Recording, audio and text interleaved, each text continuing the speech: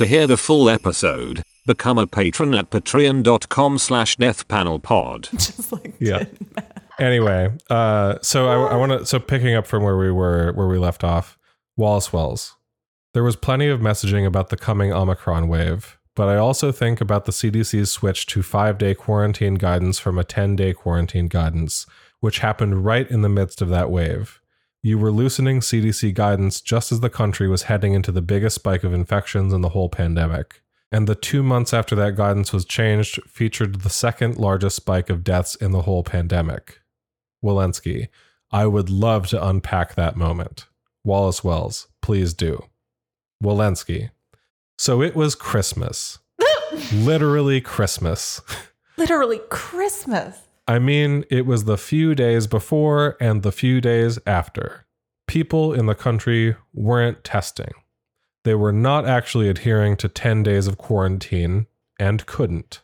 The calls that I was getting are pharmacies in Minnesota that don't have pharmacists because they were out sick. Patients can't get their diabetes meds.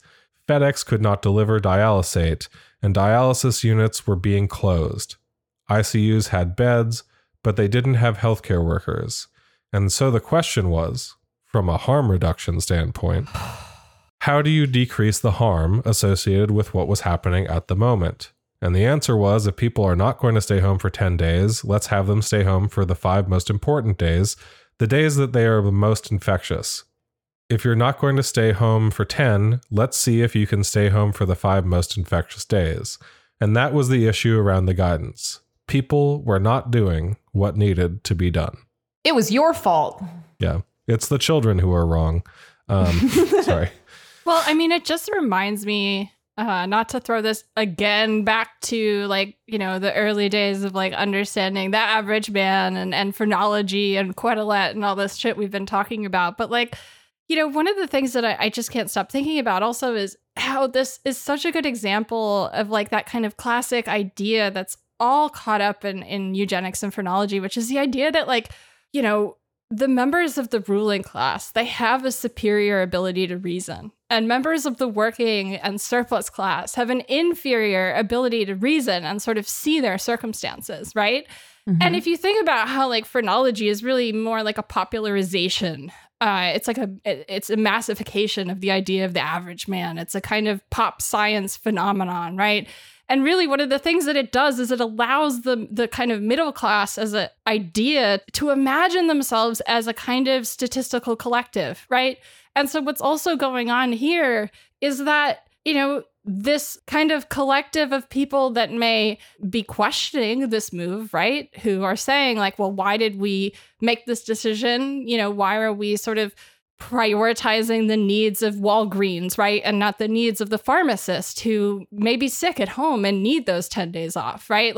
This frames it all on the pharmacists themselves, all on people who are disobeying the rules, on people who are making, selfish decisions or uninformed decisions because they lacked the superior ruling class intellect that Walensky herself has and is telling, pointing to David Wallace Wells, you have superior intellect too. We both are smart people here. Think of all those people who aren't smart, who just don't listen and just, go to work anyways. Well, but this is the thing. So Walensky says, quote, they were not actually adhering to 10 days of quarantine and couldn't, just this general royal they. Right. Well, not only did you make it impossible for them, maybe 2 things. One, you completely reneged on the administration. The administration mm-hmm. itself completely reneged on its promise to put in place strong OSHA protections over mm-hmm. COVID guidance. Yep. And 2, maybe they don't have paid leave. Mm-hmm. Another thing that mm-hmm. we've completely failed to make, that the Biden administration has completely sidelined. I mean, and maybe almost too basic of a point to even make, but what is really, okay, she's got this whole sob story, right? It's Christmas. Society is breaking down. Society's breaking down at Christmas of all times. What caused the disruption Walensky is talking about? Was it the guidance? I mean, in a certain sense, maybe the lack of masking guidance is you remember culprit, how hard they pushed everyone to still virus. travel, still do your stuff, still do your holiday, just like normal. Omicron's going to be fine if you're vaccinated. You know, like if you're unvaccinated, you're going to die. Like, yeah. No, well, and it's, you know, like you could say, okay, this is fucking nitpicking. What does this accomplish? Like, no, what does this framing accomplish, really, that Walensky's doing here, right? What this does is it says, you know what, this decision, regardless of the information that it was based on, this was about weighing the needs of people who need their medications and the society against the needs of sick workers on Christmas who you're sending to work, right? Like, you're literally saying this is a zero-sum world in which the only answer is someone goes sick to work and spreads COVID on Christmas, or someone goes without their medication, as if there is no other option possible on the horizon other than those two things. It's one or the other, a zero-sum game.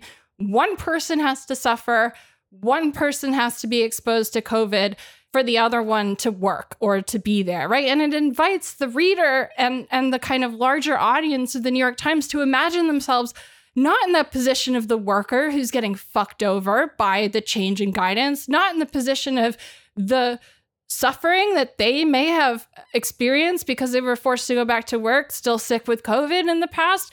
But no, imagine yourselves in the position of the person who can't pick up their medication because the pharmacist is staying home sick with COVID, right? Like, this is an invitation for the person who's experiencing and understanding her message in this interview to not imagine themselves in a collective who was let down by the lack of OSHA protections, not in a collective who was let down by changes in CDC guidance, but to imagine themselves as a statistical collective of people who had their needs met by these changes, right? It's an incredibly insidious rhetorical framing, and it's really part of this idea of like, think of yourself in that large average, and this policy should be for you. Well, and that's why I mean that the pharmacy thing is a misdirection, because obviously it's important for everyone to be able to get stuff from the pharmacy. But I think obviously the thing that's going unsaid here is so much of the actual priority was clearly like, well, is the mall open? I mean, it's Christmas.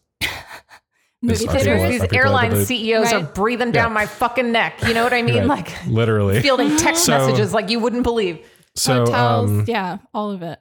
I want to continue on though, because this the rest of this isolation guidance thing is pretty interesting, and it circles right back into breakthrough deaths stuff in a way that works in a really interesting way. So I'm skipping just a little bit, but Wallace says then, so the issues you're raising are obviously important.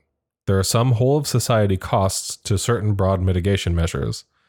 But that also sounds a lot like the logic offered by mitigation skeptics in 2020, that the costs of these measures outweighed the benefits. Nice. Walensky, I think you're painting a very different picture than the one we painted at the time. Wrong. In 2021, we knew when you were maximally infectious. We had a vaccine. We knew people should get vaccinated, and we were not suggesting bars should be open. I mean, we wanted to make sure that hospitals. Suggesting bars. Yeah.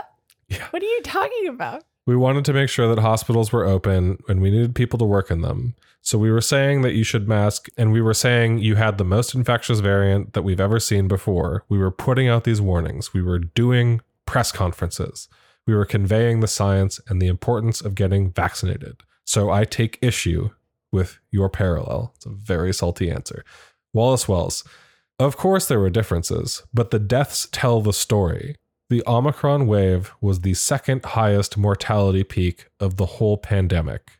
I don't think you can look at that data and say that this was a safer time to loosen up guidance than at previous points in the pandemic. Walensky, I think you're imposing causality here where there isn't any, suggesting that the change in guidance from 10 days to 5 days led to a certain amount of deaths. Fuck you. Whatever what you a have fucking response. I mean, whatever you have say. to tell yourself to be able to get to sleep at night, like, you want to say that there's no causality there, that like, oh my God. To hear the full episode, become a patron at patreon.com/deathpanelpod. You'll get access to this and the rest of our catalog of patron-only episodes, and be the first to get a new patron episode every Monday when it drops. With love, the Death Panel.